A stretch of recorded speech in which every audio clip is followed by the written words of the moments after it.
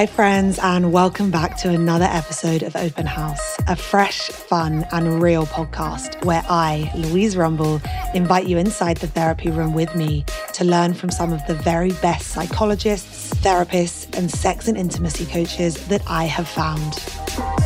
No topic is off the table, no question too juicy and no experience too shameful. At Open House, everyone is welcome. And we're on a mission to develop a new mental health experience for all because we believe that true happiness is coming home to yourself under the layers and layers of you that society has told you to be. As ever, please remember that this podcast is for entertainment purposes only, and you should always seek professional medical help when necessary. Now, let's get into it, and I'll see you on the other side. Hi, my friends, and welcome back to another episode of the Open House podcast. Before we get into the juice of the main episode, and let me tell you, today's episode is juicy, I just wanted to share with you 3 PDFs that we are launching with today's episode.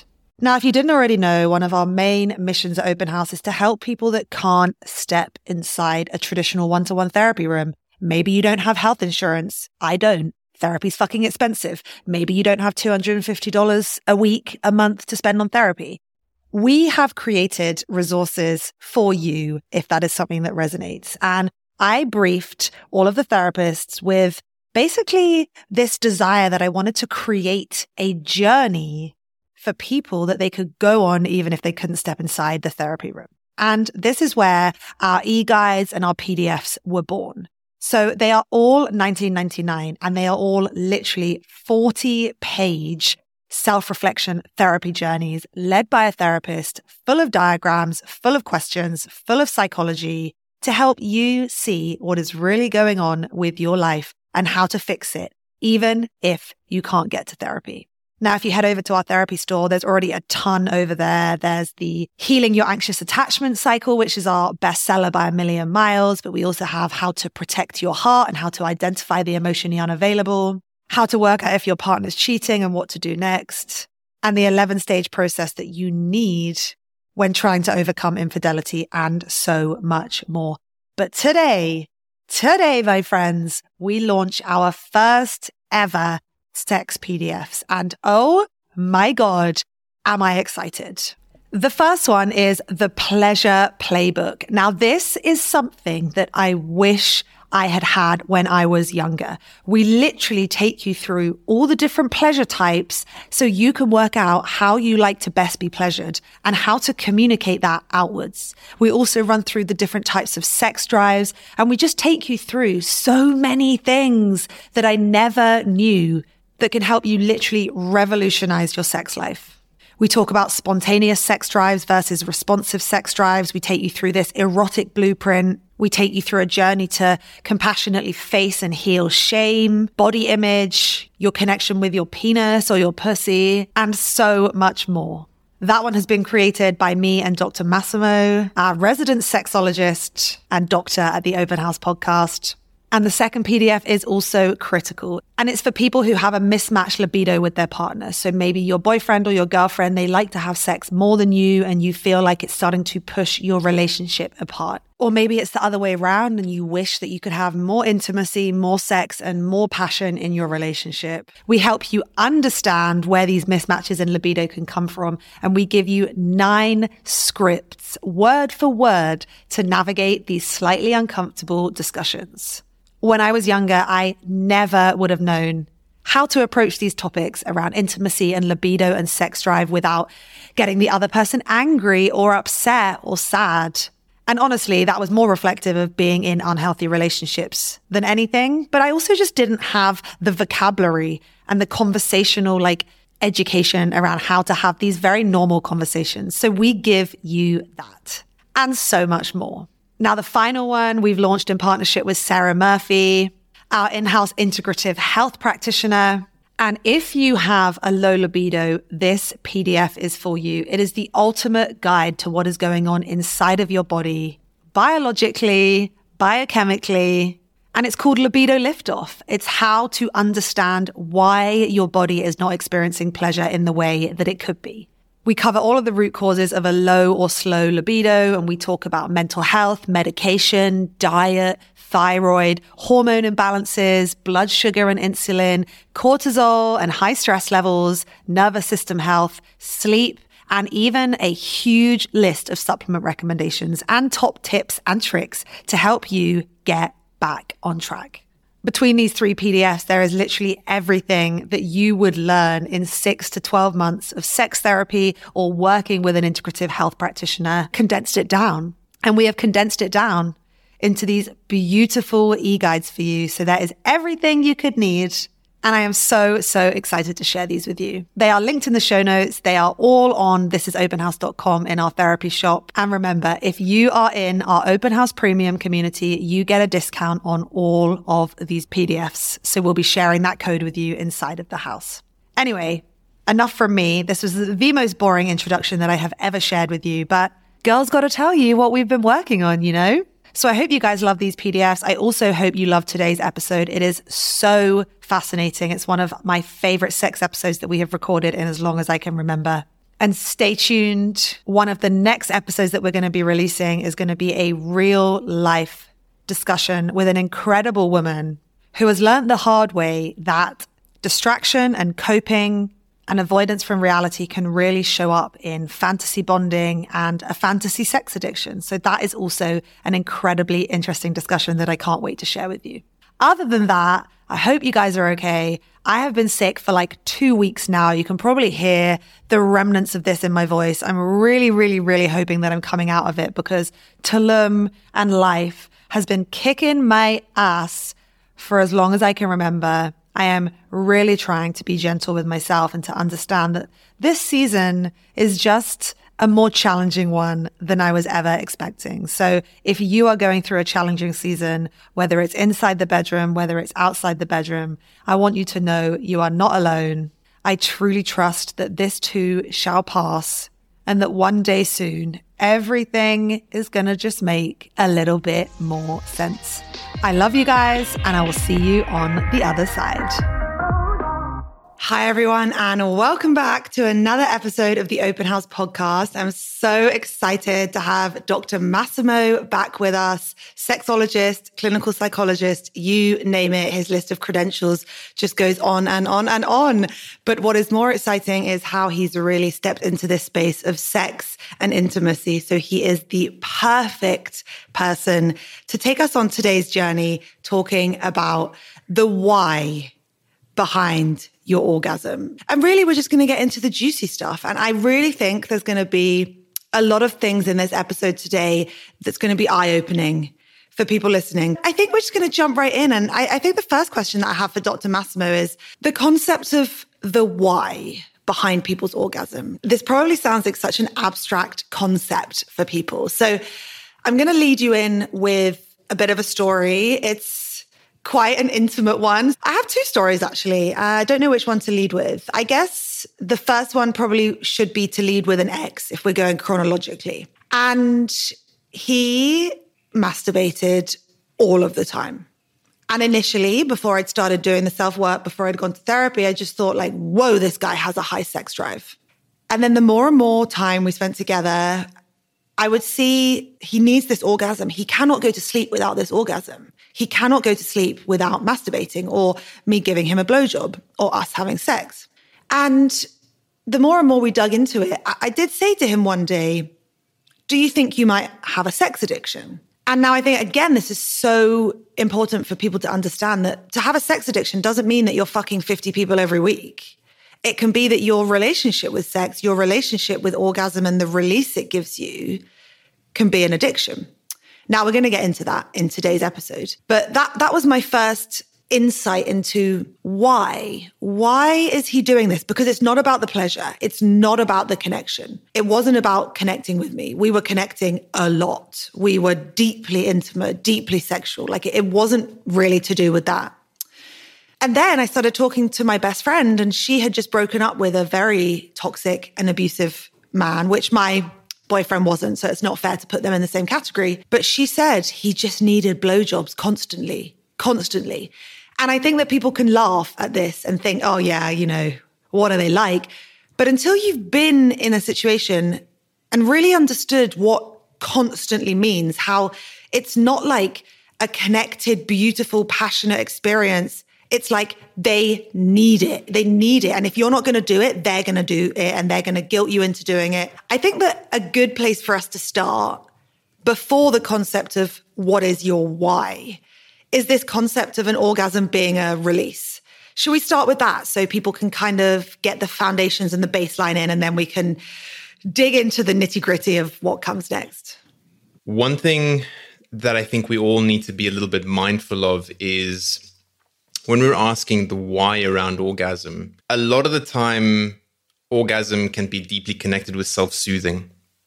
And when someone has more of an addictive styled personality, they're desperately seeking some kind of self-soothing that they can't give to themselves. So the quickest, easiest access is giving oneself an orgasm or receiving an orgasm from somebody else. And it's that fleeting moment that sort of rests their soul a little bit. Yes, I am so happy we are going here, because this is the conclusion that I've learned from him. I've learned from myself in another situation, which we'll come to. I'd love it if we could just go into this self-soothing, this release. Like, we talk a lot more now on the podcast about nervous system dysregulation and how we need to self-soothe ourselves to bring us back into a state of calm and center. Please tell me more about this self-soothing, and actually if orgasm can do that, much like a hot bath or a pizza might do it for someone else. There's a large part of us that's hardwired to be hedonistic in nature and striving for pleasurable things in life. The same applies in how our bodies and minds connect to orgasm. It's here where I think orgasm really reinforces the desire for sexual behavior with sort of an ultimate reward. So if you think about the phrase, le petit mort, right? Forgive my French, it's terrible. But it's really an expression that means the brief loss of or weakening of consciousness. Now, and how we use it today, it's deeply tied to orgasm. But it's specifically connected to with the sensation post-orgasm, which how it actually came about is that it's likened to death. So if we've experienced an orgasm, it's fundamentally the epitome of release. Now, this release, of course, is felt in the body, it's felt in the mind, it's felt deep in our soul. So what better methodology do we have available to ourselves than actually using that to soothe ourselves? Now, the more conscious we become in the exploration of our orgasm, we can tune this experience, or at least fine-tune it and harmonize it to such an extent that it literally becomes the ultimate reward for ourselves. So in one way, it's amazing that we've connected with this reward system, but it's the abuse of the reward system that moves us further away from self-soothing to one of, now this is an addiction and a desperation. And I think a lot of us fall into that trap of making the big O the thing that we seek rather than the whole pleasurable experience. Yeah. I mean, we can't deny that in that moment, you know, the post-coital bliss, like it is bliss. You just lie there and it doesn't matter what is going on in the outside world, whether it is 1 second, 1 minute, 10 minutes, no matter how you experience this. For 10 seconds, you can just literally breathe out. And I can imagine that it's just like what it would be like taking heroin, you know, that moment where everything else just fades away. And it's like, it's just stillness for me. And I have a very busy mind and a very busy body. So for me, it's just like, it's so powerful. Like sometimes, and I think when I was younger, you just think like, oh, I got to get up and get on with life. And, you know, if you don't know the person, it's embarrassing if you lie there seeing stars. Whereas the safer and safer you become in your relationships, like I will just literally like lie there, like not dribbling, but, you know, basically like, oh my God, not moving. And like, I'll come back to reality whenever feels right for me or whenever feels right for my partner. And that's dependent on, I guess, how intense the orgasm was and if I have to get on with my day and all of those things. But it's definitely a release. And we see these releases everywhere in life. And the more and more that I learn from Gabor Mate, who is one of the leading psychological experts in the area of trauma, who you know very well, He explains that addiction ultimately is just a deeply dysregulated nervous system that started from a very, very young age. But if we do just quickly take that more generalized approach because of time constraints, we can then see that as adults, if we are living with a dysregulated nervous system, if we are living with pain, with trauma in our psyche, in our body, in our soul, ultimately we are all seeking relief. And that's how I see today's society running. You know, what is your, people call it vice. What's your vice? But really, what is your release? Are you fucking? Are you smoking? Are you drinking? Are you eating? Are you running? Are you sleeping? Are you medicating? You know, whatever it is, everyone seems to have their own little toolkit of release mechanisms that are ultimately often pretty unhealthy until we start to shine a light on them. So I love it that sex is being put in this category because I'll say it again, sex addiction is so misunderstood. And, you know, when Justin Bieber came out and said that he was a sex addict, for everyone else, they probably thought, oh yeah, of course you fucking were. But for me, I thought that makes so much sense. You are one of the most traumatized individuals on this planet after what you've gone through. I mean, so much trauma from such a young age. Of course, you are going to be seeking relief in any way, shape, or form that you can. And, you know, there's a lot that comes with that that's very easy for him with the attention and the validation and it being on tap, much like a drug would be on tap. So I'd love it if we could just talk into this concept of healthy self-pleasure. Like, it's okay for masturbation, for orgasm to be a part of your toolkit, right? We're not saying that you should never orgasm. Obviously, we're very, very, very, very, very pro-sex on this podcast. But yeah, I just love your thoughts on that. So our first sexual experiences are usually coming into contact with our own sacred spots or spaces. And thankfully, given the environments that we land in, if they're conducive to us, we can explore this in a healthy way. But the reality is that we never really have anyone teaching us how to step into that sacred space and explore our bodies in the best and healthy ways. So the starting point for me, even before getting to orgasm with partners or in a relationship, is creating depth and connection, first and foremost, with self.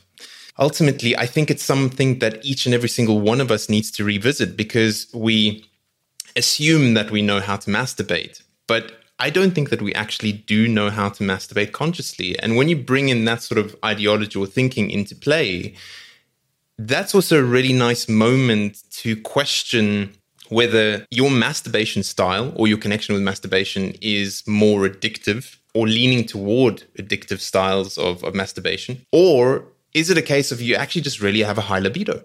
I think it's so interesting what you're saying about like revisiting your experience with orgasm, because I had this really interesting experience, which I've never spoken about before, which was that when I was broken up with by my ex-boyfriend, everyone knows now, I don't need to tell the story, like I was fucking traumatized, okay? I was like totally dysregulated, couldn't eat, couldn't sleep, nightmares every night. Like I was in such a bad place. Now, what was so crazy that really was like, okay, I understand how this all works now, is that looking back, the only two things that I could do were online shop and masturbate. That is honestly so weird because I was so sad. I didn't feel aroused. Why would I be aroused? I'm fucking heartbroken. Like, you know, that's not conducive to healing a broken heart. But we were in a pandemic and it wasn't even that. It was just like my body needed the dopamine hit. Like right then there was no dopamine, there was no serotonin, there was no oxytocin. I was like dripped dry from my brain, which is my first part of this. Like, yes, look at when do you orgasm? Is it at the end of a stressful week? Is it as a procrastination tool? So I just love to hear your thoughts about like using orgasm as a coping mechanism. Maybe you're lonely, maybe you're heartbroken, maybe you're busy and you're fucking stressed. I'd also love to talk about it as a procrastination tool because sometimes, honestly, I would find myself masturbating when I'm like, what the fuck are you doing, Louise? You have no time. You are so stressed. But I'm like, oh, I think I'm just going to masturbate quickly. This is where I think men and women differ largely on this front. It's the baseline of it is that men grow up with their penis in their hands. So we have more contact with our tool of pleasure. So naturally, there's going to be more airtime if you want to look at it like that. And I think we're more prone to falling into the trap of masturbation because porn is really tailored to men.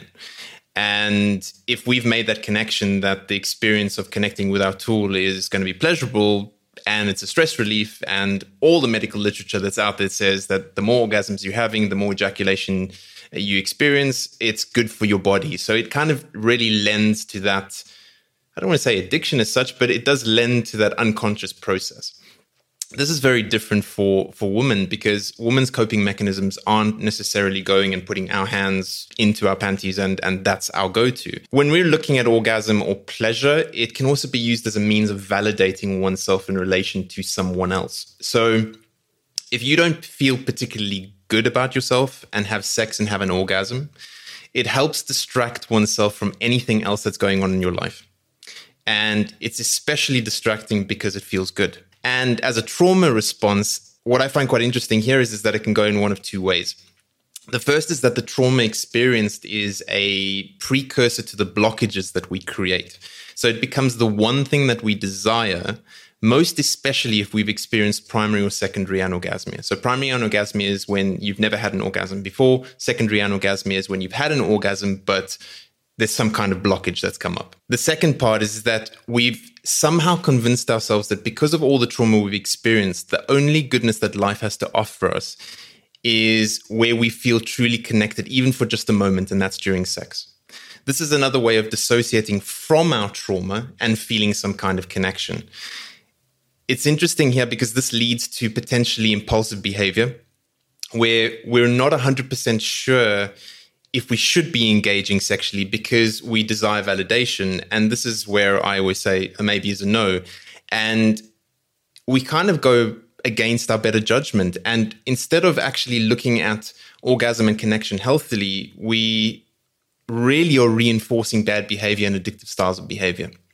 I'm so grateful that you brought up the concept of disassociated behavior as a pairing or a partnership, because so far we've asked you to think into some of these questions around your relationship with self and with your orgasm, but it's the same thing for your partner. There is a big question around, are you two disassociating together? Are you two not facing up to the issues in your relationship? And I actually want to ask you a question here, which I think fits into this category perfectly, which is that we received a question through the house, which is our community area, from a woman saying that her and her boyfriend both have really, really high sex drives. She explained that he had recently contracted an STI, so they weren't able to be intimate for a month or so.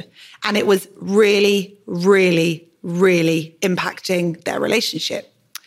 And I just want to ask you your thoughts on this, because for me, where I came at from this question was, first and foremost, it would be about caring for him emotionally. Are you okay? How can I support you through this?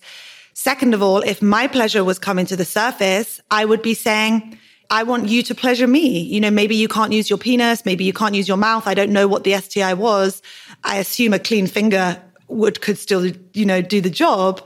How can you pleasure me? Or how can I pleasure myself? Like in this experience, like I will masturbate in front of you, or we could watch porn together. I don't watch porn, but we could watch porn together, or I could just masturbate in private, with my toys and not bring that to the forefront. So I just think that this is a really interesting question around what happens when you can't orgasm, and if it shows you that your relationship literally depends on it. Do you think that there can be a point in a relationship where orgasm becomes too important and almost detrimental to the functioning of the relationship?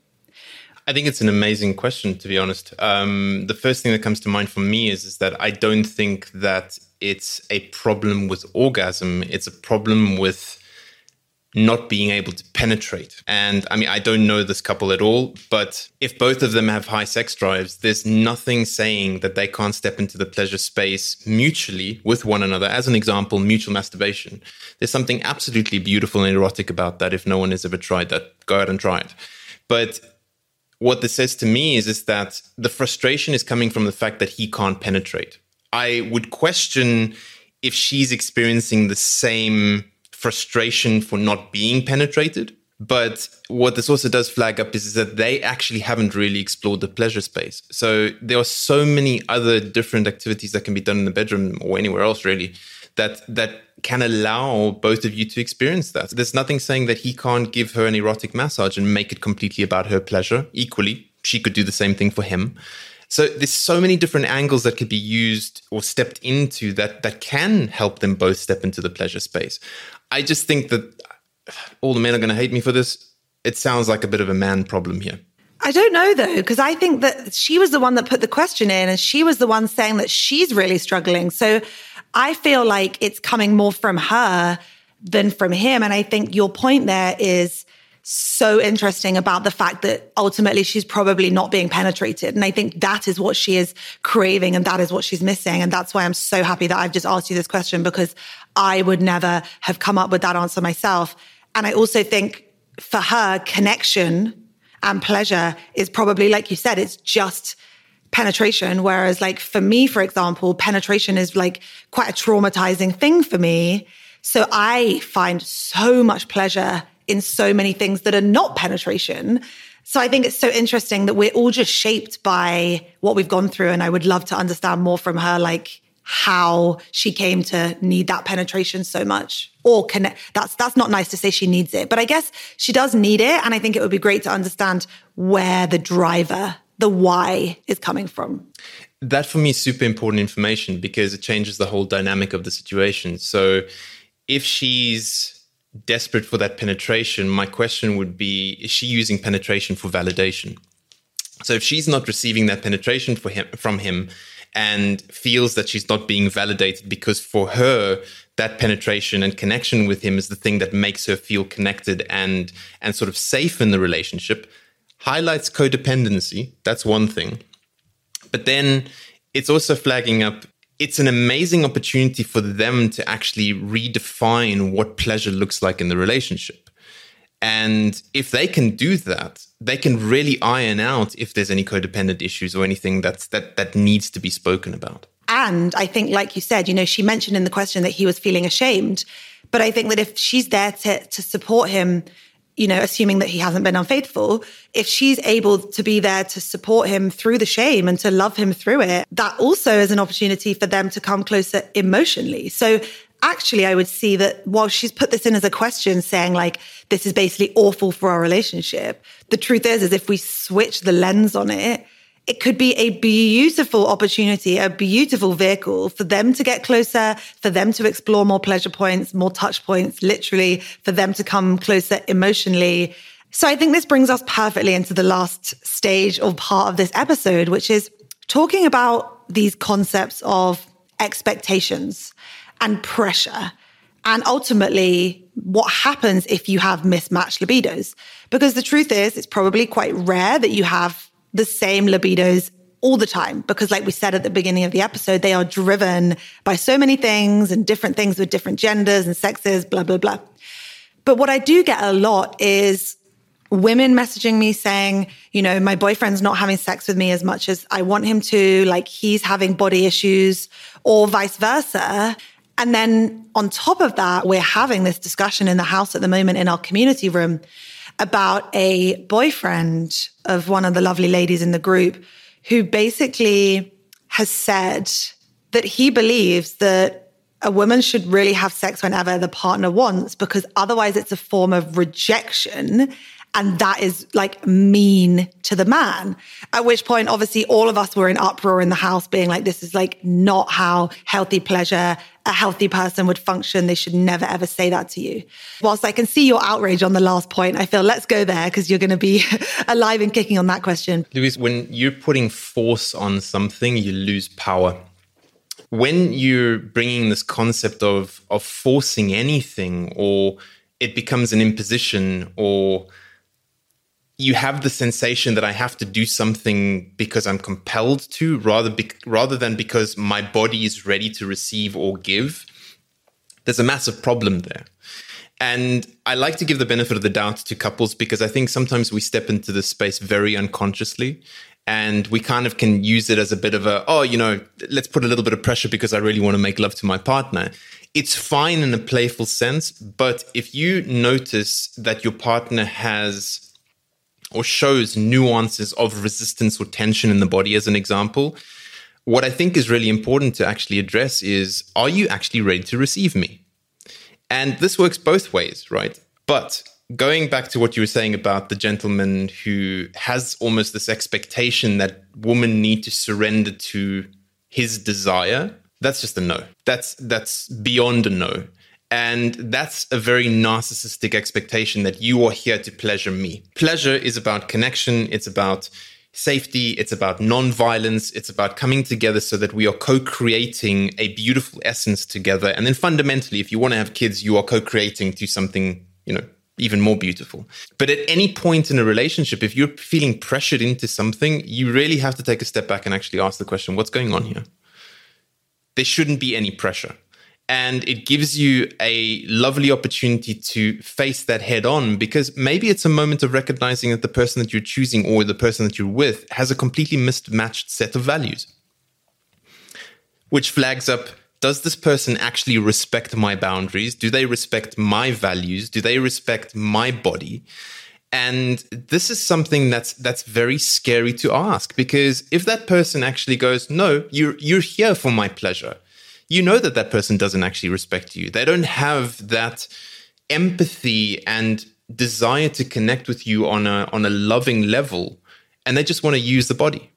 That is so fascinating and so important, because I think if we look back to my ex, for example, whenever we would speak about this, he would, with a level of self-awareness, be able to say with empathy, I'm so aware the pressure that this puts on you. I'm so aware how this is intrinsically tied to the deep abuse that I've experienced in my life and the escape that I'm experiencing in these moments of orgasm.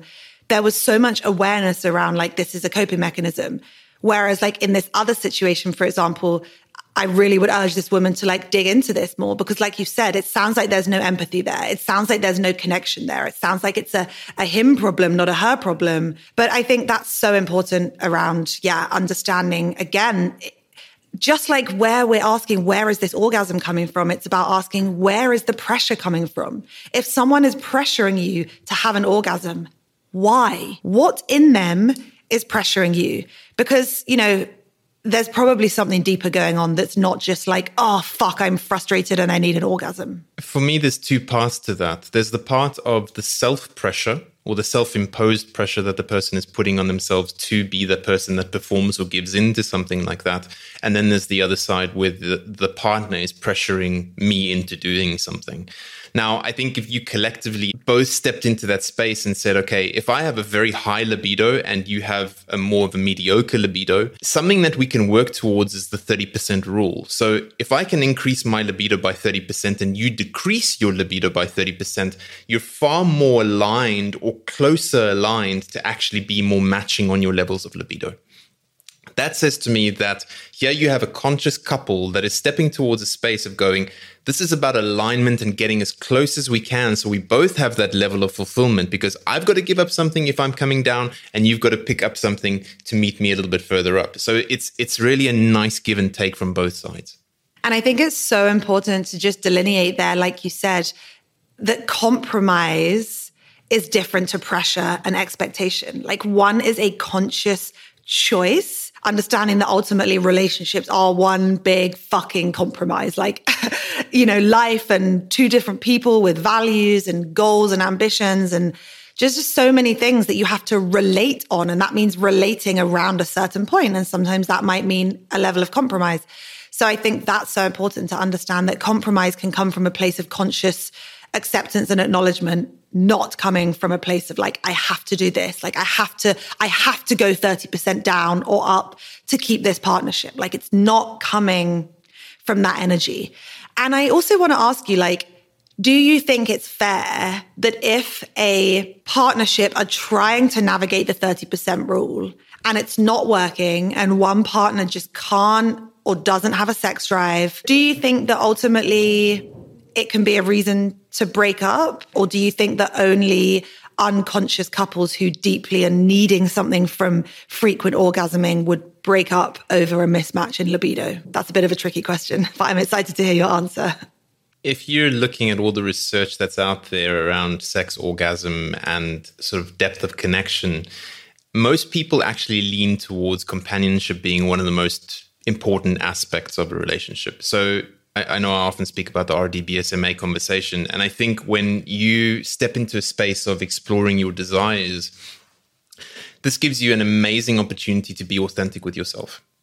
And if you can have this discussion with your partner, and let's say, for instance, you really do have a super high libido because that's just the way that you're made, and your partner does not meet you on that level, and maybe it's having sex once a month, it needs to be addressed. That's first and foremost, because let's say it's this person who has a very high libido is perfectly fine masturbating, and that once a month experience is perfectly fine because they connect very deeply and it's an amazing experience. There's nothing saying that that relationship won't work perfectly fine. But that also says that they've been able to navigate the communicative space and understand where both people are coming from. We can't look at relationships as being linear and saying that this is the only way that a relationship works. When you're really thinking out the box, using the same example, let's say, for instance, they deeply, really love each other, and the partner turns around to the one who has a very high libido and says, look, I'll give you a hall pass. If that's going to be something that gets it out of your system, and this could be a frequent experience that you have, I have no problem with something like that. So I'm not saying that that's necessarily the solution, but what it is flagging up is that it gives you an opportunity to really think out the box in terms of how you want to navigate this relationship. And if you found a person that you really love journeying with through life, there's nothing saying that there can't be a remedy somewhere else. There's so many interesting things that can be brought into the bedroom space that if you have a very low libido, it also gives you an opportunity to explore, why is that the case? There's nothing saying that you can't elevate that. I'm so glad that you said that, because that was another thing that I was going to say is, like, we've spoken a lot today about high libido and how it can be an escape and a coping mechanism and a procrastination mechanism and a validation mechanism and all of these things. The thing I guess we've spoken a little bit less about is the low libido. And I don't think that it's discussed enough around how you can explore how to increase that naturally. Maybe your hormones are unbalanced. Maybe if you're a man, you don't have enough testosterone. Maybe you need to be exercising more. Maybe you need to be weightlifting more. Maybe you need to be, being careful of the products that you're consuming that are really, really high in like estrogen or whatever. I doubt there's many men out there eating 25 kilos of yam every day, but or like sweet potato, but you get my point. Like there are lifestyle changes that we can make on a nutrient and like hormonal level to help support a healthy system. And maybe that's something that I could dive into with Sarah at some point. And I think another thing is like the episode that just came out a couple of weeks ago, we were talking about the root cause of depression, the freeze response, that the trauma and stress, and the stress response can just turn your body into off mode, basically. And of course, when you're in off mode, you're not going to be feeling pleasure. Your body on a primordial primate, like chemical level is saying, no, like danger, like shut down. So some people in that situation will use orgasm to bring them back to feel something, which again is like querying, why are you doing this? Are you doing it to feel something? Some people will feel nothing. They won't have an orgasm because they are in off mode. So I think, looking into the root cause of what's going on, if you guys are listening to this and feeling like, yes, one of us has a low libido, I have a low libido, I have a high libido, whatever that is, I would just urge to look into like the more of the root cause stuff. And maybe that's something that I could touch on at some point. I think one of the things to add to that is our attitude towards problems. So it's like when you're seeing that your body is communicating in a particular way, just simply changing the attitude and being curious about what's going on in the body changes the whole context. Because it's like, if I have a very low libido, what this says to me is that, okay, I need to go get things checked out. And maybe I am a man that's 30 years old who doesn't have a very high level of testosterone. We also have amazing medicine that we can actually start hormone replacement therapy and actually get back that vigor that we've been missing out on. So it's really about being curious with whatever your body is communicating. And because if you are in a couple, you have that beautiful sounding board or that mirror of the person holding that mirror up to you, it gives you a reflective space of actually asking, hey, what's going on? Something may not be right here. And it gives you the opportunity of exploring that in a supportive environment. Yeah, totally. I think always seek help if something doesn't feel right and something is impacting your well-being.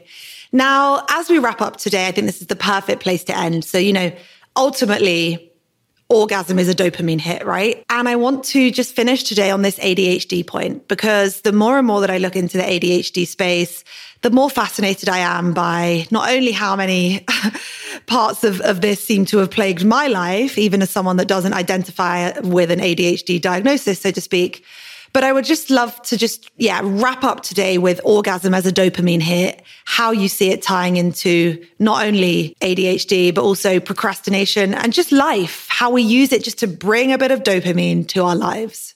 If you're looking at dopamine being the pleasure chemical, I think we can easily fall into that addictive trap here. So I think the more consciousness you bring to the sexual space, you actually align yourself more with oxytocin, which I would say is probably healthier in the masturbatory environment or the connection environment and the orgasm environment, because it's then about connecting with not only yourself, giving yourself those really pleasurable feelings.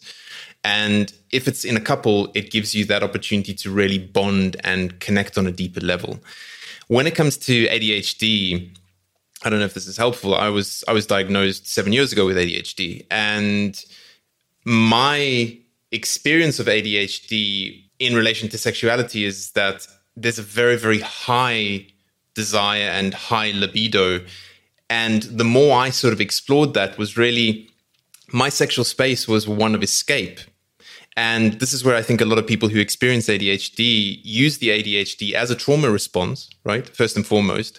And when you bring sexuality into that, we can be hypersexual, but then we can also be on the completely other end of the spectrum and be completely detached from that.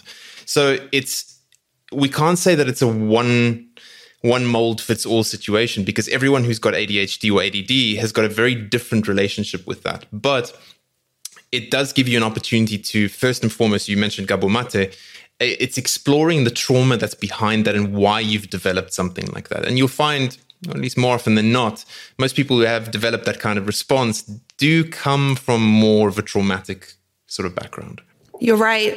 I think that's the perfect place to end today's episode, is just understanding that below the orgasm, below the dopamine hits, there's often a deeper driver for something, whether that's self-esteem, validation, escape, coping. There are so many drivers. And I hope that today has just sort of shed a bit of light on these things for people and really shown you a side to orgasm that maybe it is not spoken about before. So I just wanted to say thank you so much. So grateful for your time, and already looking forward to having you back on the next sex podcast at Open House. Thank you so much again for having me, Louise.